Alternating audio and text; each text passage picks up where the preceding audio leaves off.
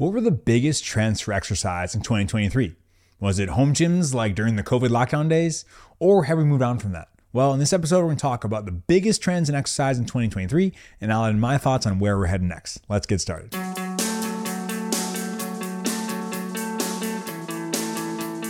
All right, welcome back everybody to the Building Lifelong Athletes podcast. I'm your host, Jordan Renicky. Thanks so much for stopping by. This is going to be a little bonus episode on top of our last season.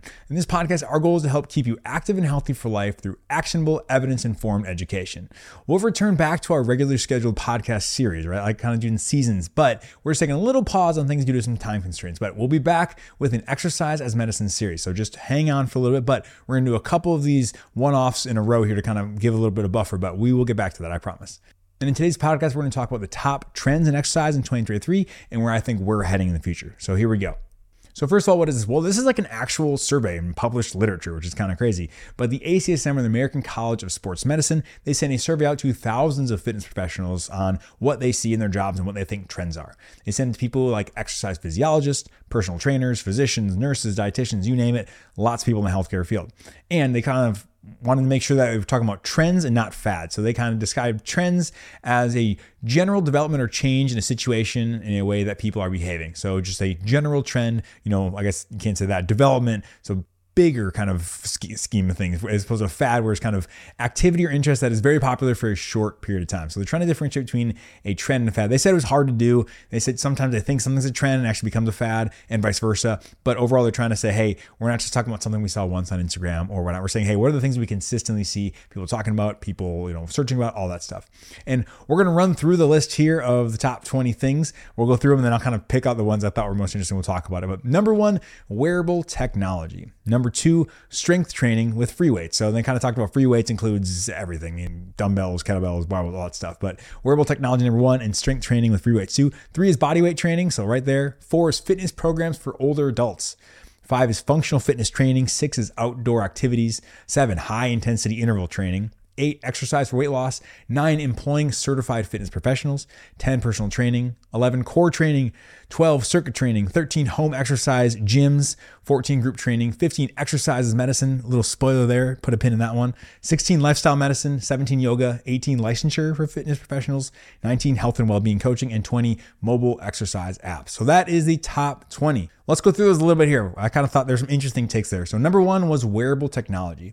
And this is here to stay. A lot of times I talk about how a lot of the wearables we have are unnecessary, not meaning they're not bad, but don't need them to get the job done, but they're not going anywhere. They've been number one on this list for 4 of the last 6 years. So good or bad, it's happening. I think there's definitely some good from wearables. Like I said, I don't wear a ton of wearables. Occasionally I'll wear a heart rate monitor, but I said there can definitely be some good things coming from that. It can be good because it can be encouraging for us to be more active. Like people who like looking at their watch and tells them, hey, you need to get up. You've been sitting for too long. You take a break. Hey, you haven't hit your steps yet. Those are good things when we're getting people up and being more active. I love that. It only becomes bad if it becomes pathological, meaning, hey, like, oh, I need to hit my numbers. It's 11 o'clock at night and I need to go do some stairs real quick before I go to bed. And that might disrupt my sleep and my kid. And there's so many things like we don't want it to spiral. If it becomes pathologic where it's like taking over your day, that's not necessarily good. But if it becomes a healthy part of your day, we're saying, hey, this helps remind me to be more active in a socially appropriate situation, then I'm okay with that. I also think that can be helpful for determining heart rate when you're doing heart rate based training. So if you want to know like, hey, where you're at, that's a good idea. If you're trying to hit, maybe some zone 2, zone 3, and you're trying to figure out, am I in the right zone or whatnot, heart rates can be very helpful to say, hey, this is good, or I'm not working hard enough. That can be helpful. But once again, the biggest thing is I just don't want people to get too obsessed with this. Overall, I'm pretty indifferent on this, like electronics. It's fine. The big thing I just want to tell people is you can still get great results without using wearable devices. A lot of people were like, oh, we need my Apple Watch tells me this, tells me that. And those are great. And having data is a good thing. I'm not saying that ever. Obviously, I'm someone who likes having data. And I track all my workouts and I track my macros and I like those things. But I just want to encourage people, you don't have to have a smart device to get going. One is because a lot of times, what do you do with that data, right? Like some of these things like Whoop specifically, they're like, oh, you're in the red today. It's like, well, I have time to work out. Like, what am I gonna do? Like not work out? Like, no, that's not how it works. But so sometimes it can kind of give us information that we don't necessarily need. Like I said, same thing is like, oh, I burned this many calories or this many steps. Like, okay, that's good information.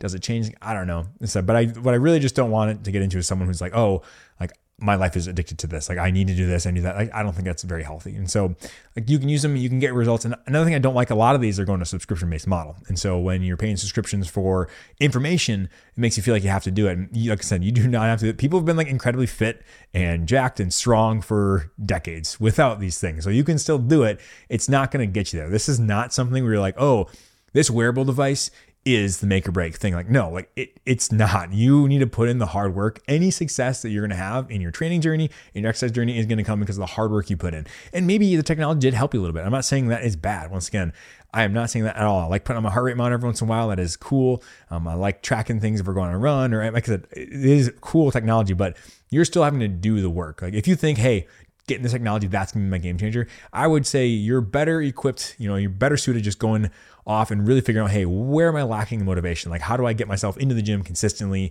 And if a piece of technology does that for you, then that's awesome. That is the job that we're hoping for. That is great. But if you're just saying, hey, this should do it, and full well that's not going to do it, then be honest with yourself. And so, like I said, I just don't want this to be a crutch for someone saying, oh, I need this or whatnot. You can be very strong, you can be very fit without using any of those ever, and that's okay. Number 2 and 3 on the list were strength training and bodyweight training. And let me just tell you, this certainly warms my heart. I love it. People are starting to see how fun and important this is, and it seems to be here to stay.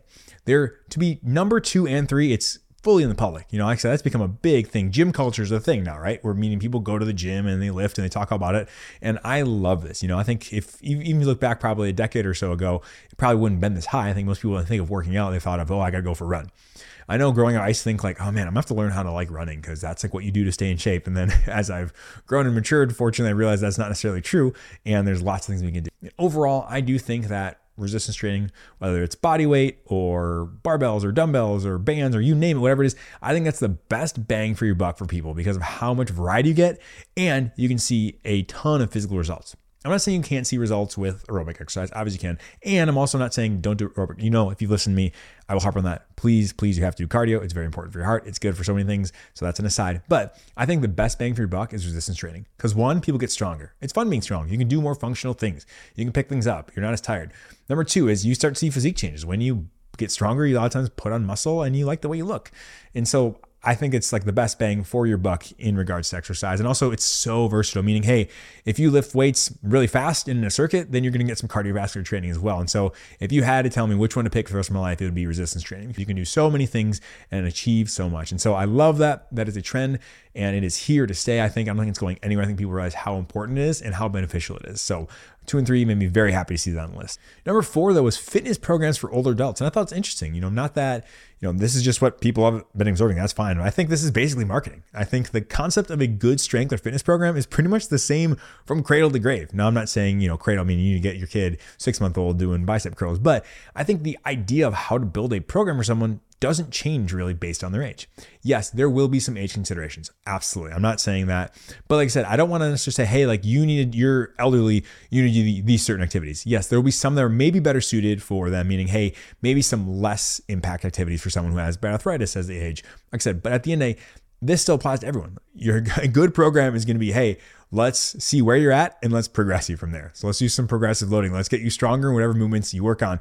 And so inherently, it's not any different for an elderly person versus teenager or whatnot. It's just the choice of exercise you're gonna do, and then maybe the amount of days you're gonna do, frequency. So like I said, I see how this is high, meaning as we have an aging population, I think it's great that we're trying to get there and do that. But like I said, you don't necessarily have to say, you have to do this, because a lot of times I see these programs for people, and a lot of times they underdose strength. They're just like, okay, go around, do a set of this. And once said, if you've never worked out, that's totally fine. But like I said, you don't just suddenly become this like frail person once you start hitting above your 60s or anything like that. You can still lift and be strong, and you have to have some consideration. So overall, not mad about this at all. I just feel like fitness program for older adults, maybe it's just good marketing, but either way, if we're getting people to work out, I don't really care. But like I said, I just thought it was interesting that people are targeted specifically for older adults. And after skipping a couple, I want to talk about number 8, which is exercise for weight loss. I thought this was interesting as well. I will cover an entire podcast specifically about exercise for weight loss, but like I said, this is usually not my recommended avenue for weight loss. And what do you mean by like, what are you recommending I don't exercise? Obviously, I'm not recommending that. But if you bring exercise as your lowest hanging fruit for weight loss, I think you're gonna have a bad time. Meaning like you're saying, hey, I'm just gonna go be on the elliptical for 45 minutes. Like that's going to burn the extra calories I need. Like if you think about it, first of all, I really hope you're not looking at your watch for how many calories you burn, because that's not, accurate a lot of the time. We talk about number one, the wearables. That's one thing they don't do fantastically well, is telling you how many calories you burn, because it's so variable per person. So that's like not great there. And two, if you're like looking at the elliptical or the bike machine in the gym, you're like, oh, I burned 300 calories. Like odds are you probably didn't. Like, let's just be honest. It's not how it works. That's why I say I don't think this is your biggest bang for your buck. Obviously, I think you should be exercising for just the inherent benefits of exercise. And then, yes, you will get some calorie burning extra from that. But I think diet is like the biggest dial you need to turn. So if someone's saying, hey, like, what's the best exercise I can do for weight loss? And my number one answer would be like, don't just focus on exercise, like focus on a whole lifestyle change. And that's my biggest thing, is like lock in your diet and exercise. And that's when you really start to see some big results. And so on top of that, I just think it kind of sends the wrong message that, hey, you could exercise your way out of a bad diet. And I don't think that's true. I think the best way to losing weight is getting a caloric deficit. And the best way to do that is through your diet, not necessarily through your exercise. I think it just long-term, tends to show that people don't seem to sustain it quite as much when they just view as exercise as the only dial they have. All right. And next on number 13 on the list, we have home exercise gyms. And this makes me so sad. Not because I'm sad about this and all, but I just love a home gym. And I get it. I get we're back open after COVID, but clearly this has a place in my heart. Look behind me. You can clearly see, got a home gym. This is my jam. I love this. I will always say that the benefits of a home gym far outweigh anything else. But I get that some people like accountability and the social environment. So I do get that. Like I said, I just wanted to comment on this one because it just made me sad, because I love the home gym. I think there's so many benefits to a home gym, and maybe we can talk all about that in an additional podcast in the future or whatnot. But the biggest thing is accountability, right? And in accessibility. You get up in the morning, your gym is there. There's no excuse. Where, going to the gym takes a lot of effort. You got to coordinate things, whatnot. Obviously, you got to know yourself. If you're someone who's a social person who's like, yeah, I'm not going to work out. If I have the greatest gym in the world, I'm not going to do it if it's at my house, then cool, that's great. But if you've never had it before and your life is busy, you have kids or you're married like I am, like I said, those two things will keep you very, very busy. And that helps me get a workout in every single day. Just having that availability, just boom, get in, get out, do that. So, but like I said, that's just more of a joke for me in terms of just like, oh, I'm bummed to see it going down, but it makes sense. COVID, it was like the hottest thing, right? Everyone wanted a gym. It was impossible to get equipment, all that stuff. Little side note, I happened to start my home gym about 6 months before the pandemic. So I built this whole home gym when the pandemic happened, and man, that was really good timing in terms of lifestyle. I don't have the greatest timing in a lot of things, but that was a really well-timed thing. Obviously a global pandemic, never a good time for that at all. But from a home gym perspective, like I said, I definitely reap the benefits of having that. And like I said, I wouldn't trade that for anything. Number 15 and 16 on the list were exercise as medicine and lifestyle medicine, which kind of go hand in hand. And that's pretty much like what this channel is all about, both these things. I love, love, love these topics. These are two huge passions of mine. So exercise as medicine is going to be the next podcast series I talk all about. Like I said, it's going to be in a couple weeks from now, but it's going to walk through, hey, what does the data show for exercise for weight loss, exercise for cardiovascular disease, exercise for diabetes? How do we treat that using simply exercise? And then lifestyle medicine on top of that is what I preach every single day. It's the necessary 9. It's nutrition, it's sleep, it is stress reduction, it is all those things that I talk about. Lifestyle is like, how do we change our lifestyle to be healthy? And I love these things. My entire practice is built around lifestyle medicine and using exercise as medicine. So in my opinion, this should be the basis of all primary care. And this is super, super important. So it's fun to see that people are starting to understand, hey, like we can use exercise as a treatment. And hey, it is really important to implement these lifestyle medicine changes, meaning, hey, we need to be proactive and not reactive for our health. Proactive meaning we're going out there, we're making changes, we're adjusting things in real time before things happen instead of just waiting for something to happen and then responding with medicines. And so I love to see that that is popular and getting up there. And so those are kind of my take on the big things here. Next, I just want to talk about what are some things I'd like to see in 2024. Well, I'm not, a crazy person. I'm not asking for too much. The biggest thing I want is just more people hitting the physical activity guidelines, meaning like, hey, you're hitting that 150 minutes of moderate or 75 vigorous of aerobic activity with 2 days of resistance training. Like that's all I want. I want more people to hit that. That's my dream. And you might be like, what? That doesn't sound like a lot. Like if you start there and at least hit that, then you're doing such a good job. There's so many benefits from getting there. I think that is going to be a huge thing. So that's like my goal for 2024 is to see more people do that. And on top of that, where I think a bigger trend will be is personalized fitness.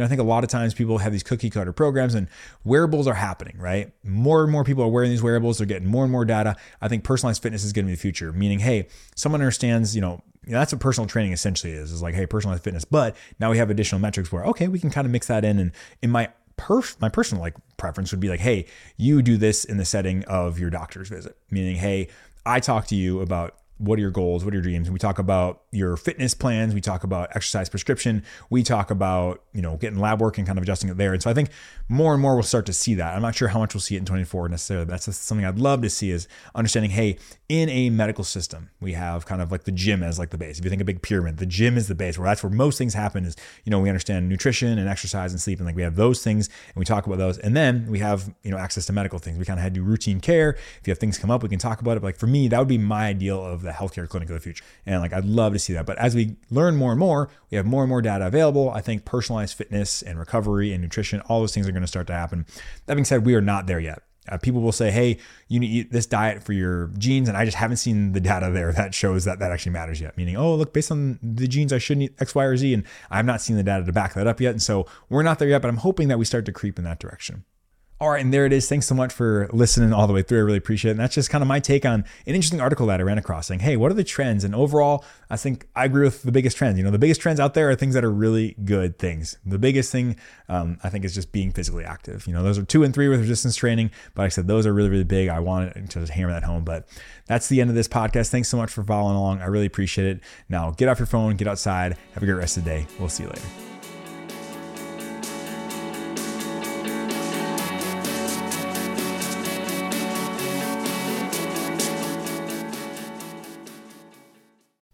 Disclaimer. This podcast is for entertainment, education, and informational purposes only. The topics discussed should not solely be used to diagnose, treat, or prevent any condition.